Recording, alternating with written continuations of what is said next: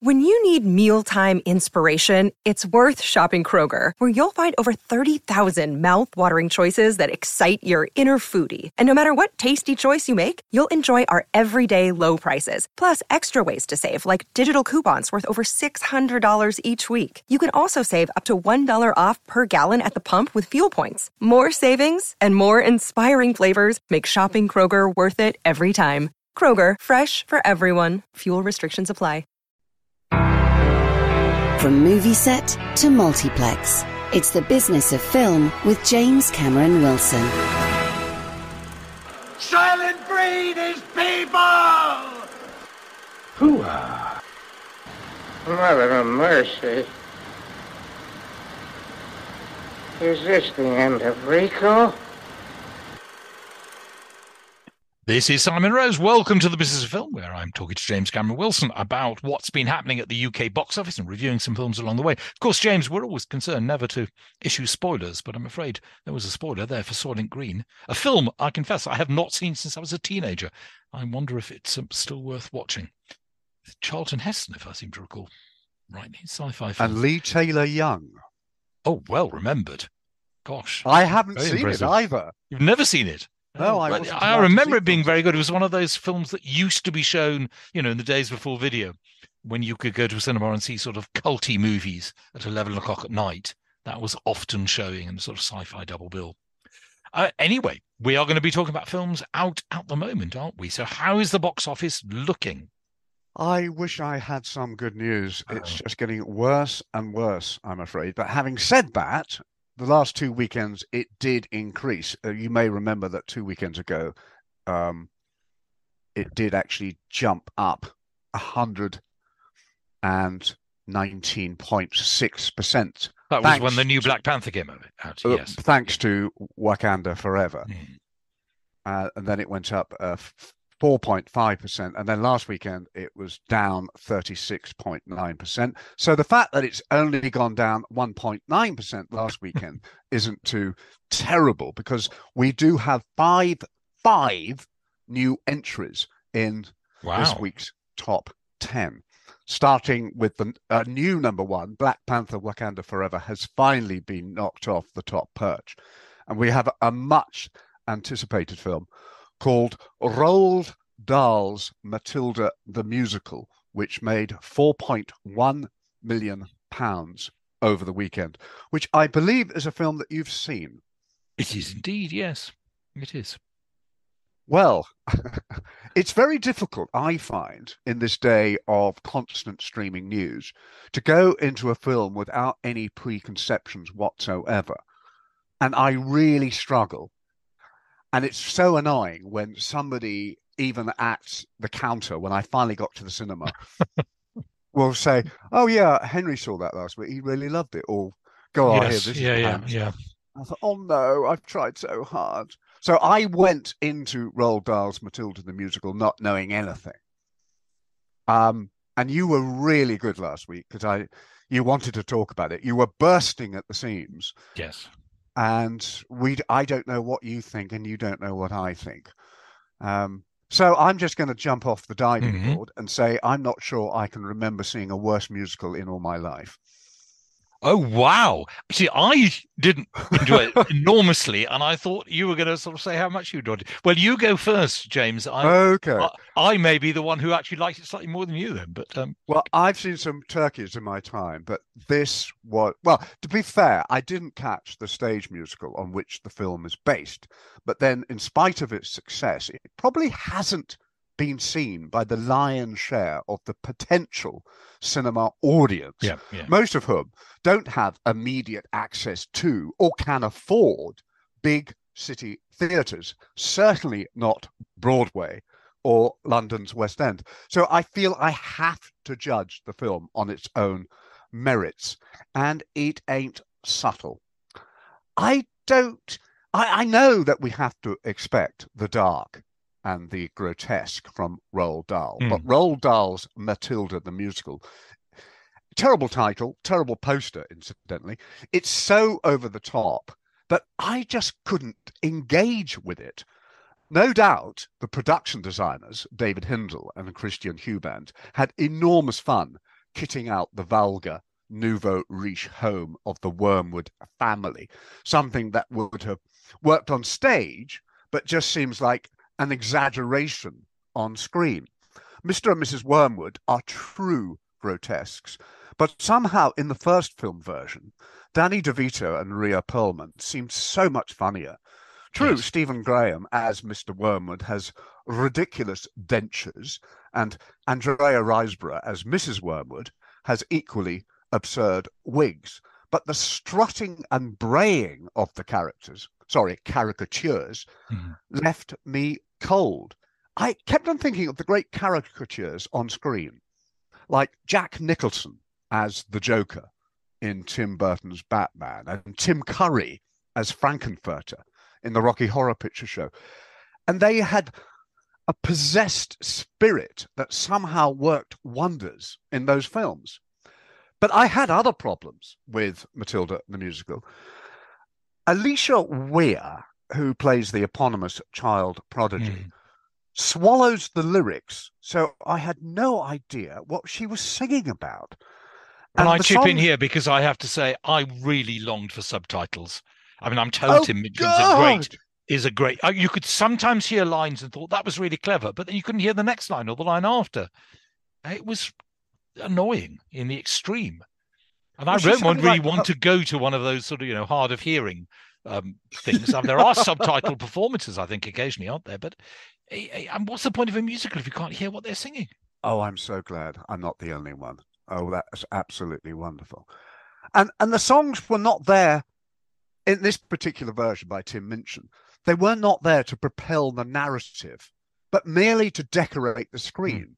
At best, to flesh out the characters, say, of Miss Honey and Miss Trunchbull. And there are even songs which seem to have nothing to do with the plot, but are sung by Matilda to show what a good storyteller she is.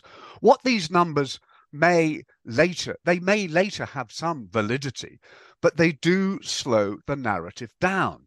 Back in the old days, they built flimsy narratives around hit songs to create a popular show until Rodgers and Hammerstein transformed the musical number into a narrative device that actually drove the plot forward, both emotionally and structurally. But here, the musical is set back 50 years at the very least. And then I'm going to chip in again because P.G. Wodehouse and Guy Bolton and Jerome Kern are the ones who are credited with first introducing a musical in which the plot had advanced by the songs. Before that, people just stopped and did a song. And as you say, I mean, it's gone back not just that long, but practically to the 1920s, almost a century. Yeah. Well, and then, of course, there's the terrifying Miss Trunchbull, the nightmarish principal of Cruncham Hall Elementary School, a monstrous creation who hates children and bans such adjectives as kindness, patience, and respect from her classroom, declaring that to teach the child, you have to break the child. As Trunchbull, Emma Thompson is unrecognizable, much as she was as Nanny McPhee, and is so heavily made up that any performer could have played the same role, rather defeating the purpose of acting. Now, an actress like Florence Pugh explains that acting is all about reaction as well as action, which is why I suspect that she will never have Botox inflicted on her face, as it will rob her of that very ability. Yes, Miss Trunchbull is scary, but unlike Thompson's Baroness von Hellman in Cruella, she is a cardboard cutout. And nothing really makes sense. When the Wormwoods turn up at the school, set in the rolling English countryside, I believe Buckinghamshire, to pick Matilda up, they have only 40 minutes to catch their plane, which, as anybody who has taken a flight will tell you, is impossible. Would it have hurt to base the film in some semblance of reality? I agree. I think things would have worked a lot better if it had felt grounded in reality with some things exaggerated, as indeed the 1996 film was. Yes. And indeed the story. I know. I mean, there's nothing in this film that makes any sense. It's very woke, and yet it's quite cruel. And the sequence where bog trotter has to eat a 4-tier chocolate cake, and he's told that if he leaves one crumb, he will be further punished. So he proceeds to wipe the cake all over his face, which is ignoring the instructions. Yeah. But it's just it's done for a visual comic effect. Yes. And it doesn't make any sense. I mean, maybe it works in the theatre. Same director, I believe, has directed the original production in the theatre. And obviously it's been fantastically successful there. But I agree. I mean, I wasn't absolutely bored. My friend had never encountered the story. I mean, Matilda, both the book and the other film, was very entertained my children enormously. They were at the right age for it. My friend had never come across the story before. And I said, well, you should see the 1996 film because that's really good. But they thought this was so blah that they didn't want to. Well, it's interesting because when I saw the film and I came out and the usual duty managers rushed up to find out what I thought, and they didn't seem surprised. They said, well, I saw the trailer. I'm not going to see the film. And then I looked at the Telegraph, which gave it 5 stars. Yeah, I saw. And the Sun gave it 5 stars. It is? So, yeah. So I decided to get my review up online without actually reading any of these reviews, only to see many of my friends responding and agreeing with me. They said, I wish I'd read your review first because I thought it was dire. I wouldn't say dire, but they changed the story. I mean, it may have worked well in the theatre, but all this stuff about her being a great storyteller, I mean, it was all utterly irrelevant and really distracted from the main plot of the film. But as you say, it was not I don't think, a big success. And also, who is it aimed at? Because I don't think many young children would actually understand much of what's going on. There weren't many jokes for children. I mean, one joke about knickers from Miss Trunchbull, but I mean, in fairness, I don't think the kids were misbehaving. They weren't showing that they weren't absorbed in what's on the screen, but there weren't many laughs. Well, I didn't hear a single titter throughout the entire screening, and there was quite a lot of children in the screening that I attended. Well, James, because we're almost halfway through, and I know you've got other films to talk about, so let's just quickly give you a chance to catch your breath, and then we'll be back. Sharing ideas about money. This is Share Radio.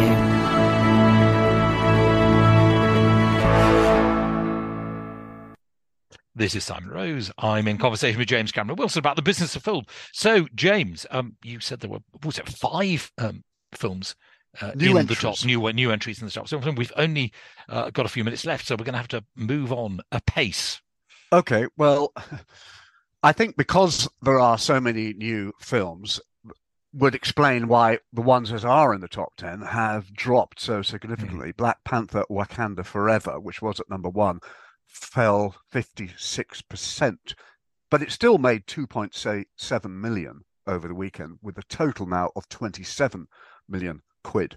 We have a new film at number 3, which made £833,000, called Strange World.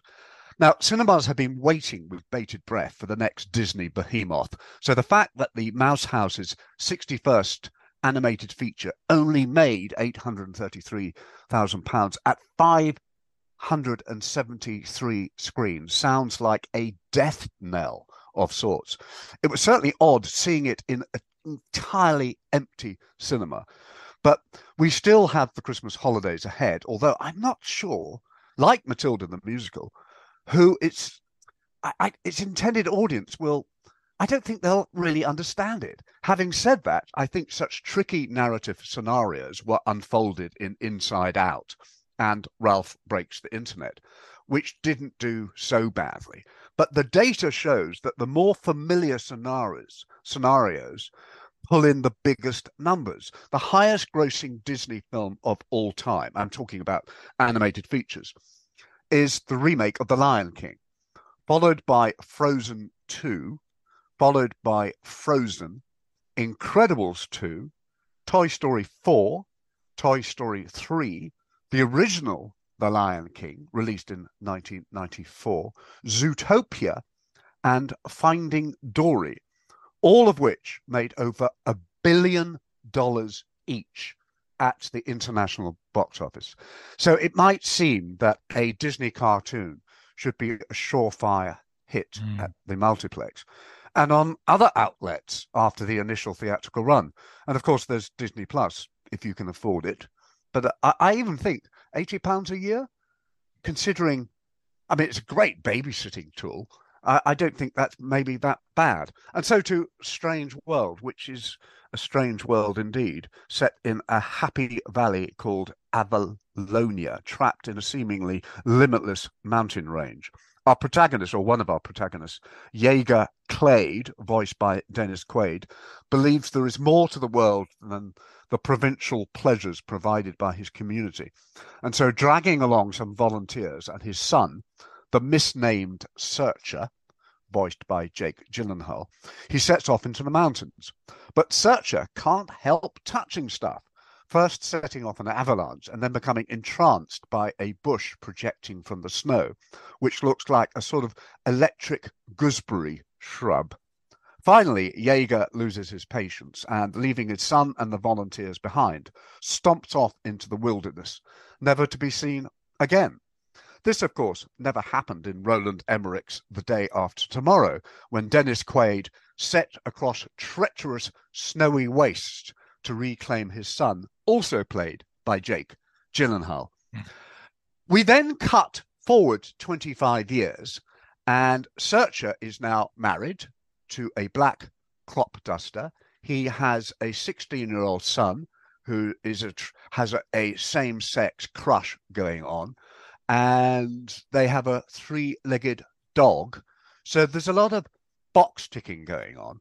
But what Searcher has done, he's taken some of this plant that he discovered on the snowy wastes, and he's turned it into a source of enormous green energy. And they've now got flying machines, and Avalonia has become this advanced civilization.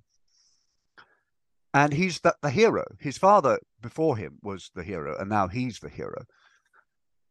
But then this wonderful crop, which they're all reliant on, starts to die. There is a disease out there. So he has to go on a search to find what's contaminating the roots.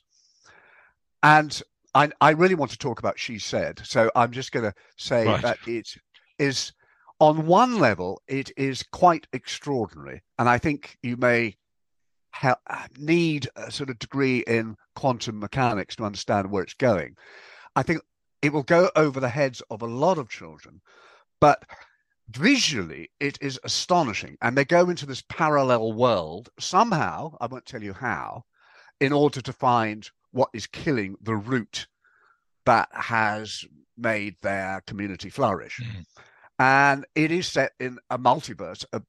And there is one particular character who is translucent, has got many sort of limbs. And I noticed that he's called Splat, and he's already a toy in every good Disney store.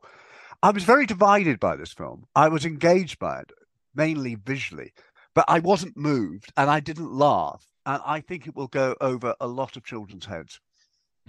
Okay, so that's Strange World at number 3. Let's crack on, James. Okay, well, I would like to talk about She Said, which made £444,000. Now, you made a comment before we went on air that you weren't very keen to see this. Please explain. I'd seen a review that just made it sound very tedious, but maybe you're going to tell me otherwise. Where did you read that review, Simon I Rose? cannot now remember. Okay. She Said is a film about actresses. It is directed by an actress, Maria Schrader, who won the Silver Bear in 1999 for her role in Amy and Jaguar, which I actually bought online last week because I'm so into Maria Schrader now. And She Said stars actresses playing newspaper reporters and famous actresses playing themselves. Carey Mulligan and Zoe Kazan last worked together on the 2018 drama Wildlife, which Zoe Kazan co-wrote with her husband, Paul Dano, and which Carey Mulligan starred with Jake Gyllenhaal. In fact, Mulligan also starred opposite Paul Dano in the new sci-fi Netflix film Spaceman, which is due to be streamed next year. So there is obviously a personal chemistry here, a real-life connection. Here they play Megan Twohy and Jodie Cantor, two reporters from the New York Times. We first see Megan, Carey Mulligan, skewered on the sharp end of male abuse in a phone call with a politician who is asked to comment on an allegation of sexual abuse. He rants down the phone at her, "You are a disgusting human being," and he ends up as the president of the United States. But there is another predator lurking in the boardrooms and hotel rooms of corporate power, who has, thanks to Megan and Jodie, ended up behind bars instead of the railings outside the White House.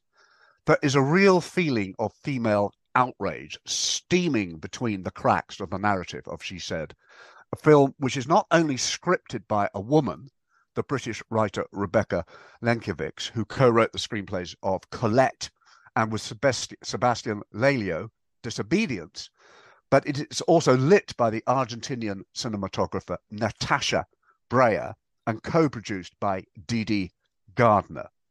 Megan and Jodie are the Woodward and Bernstein of the Me Too movement.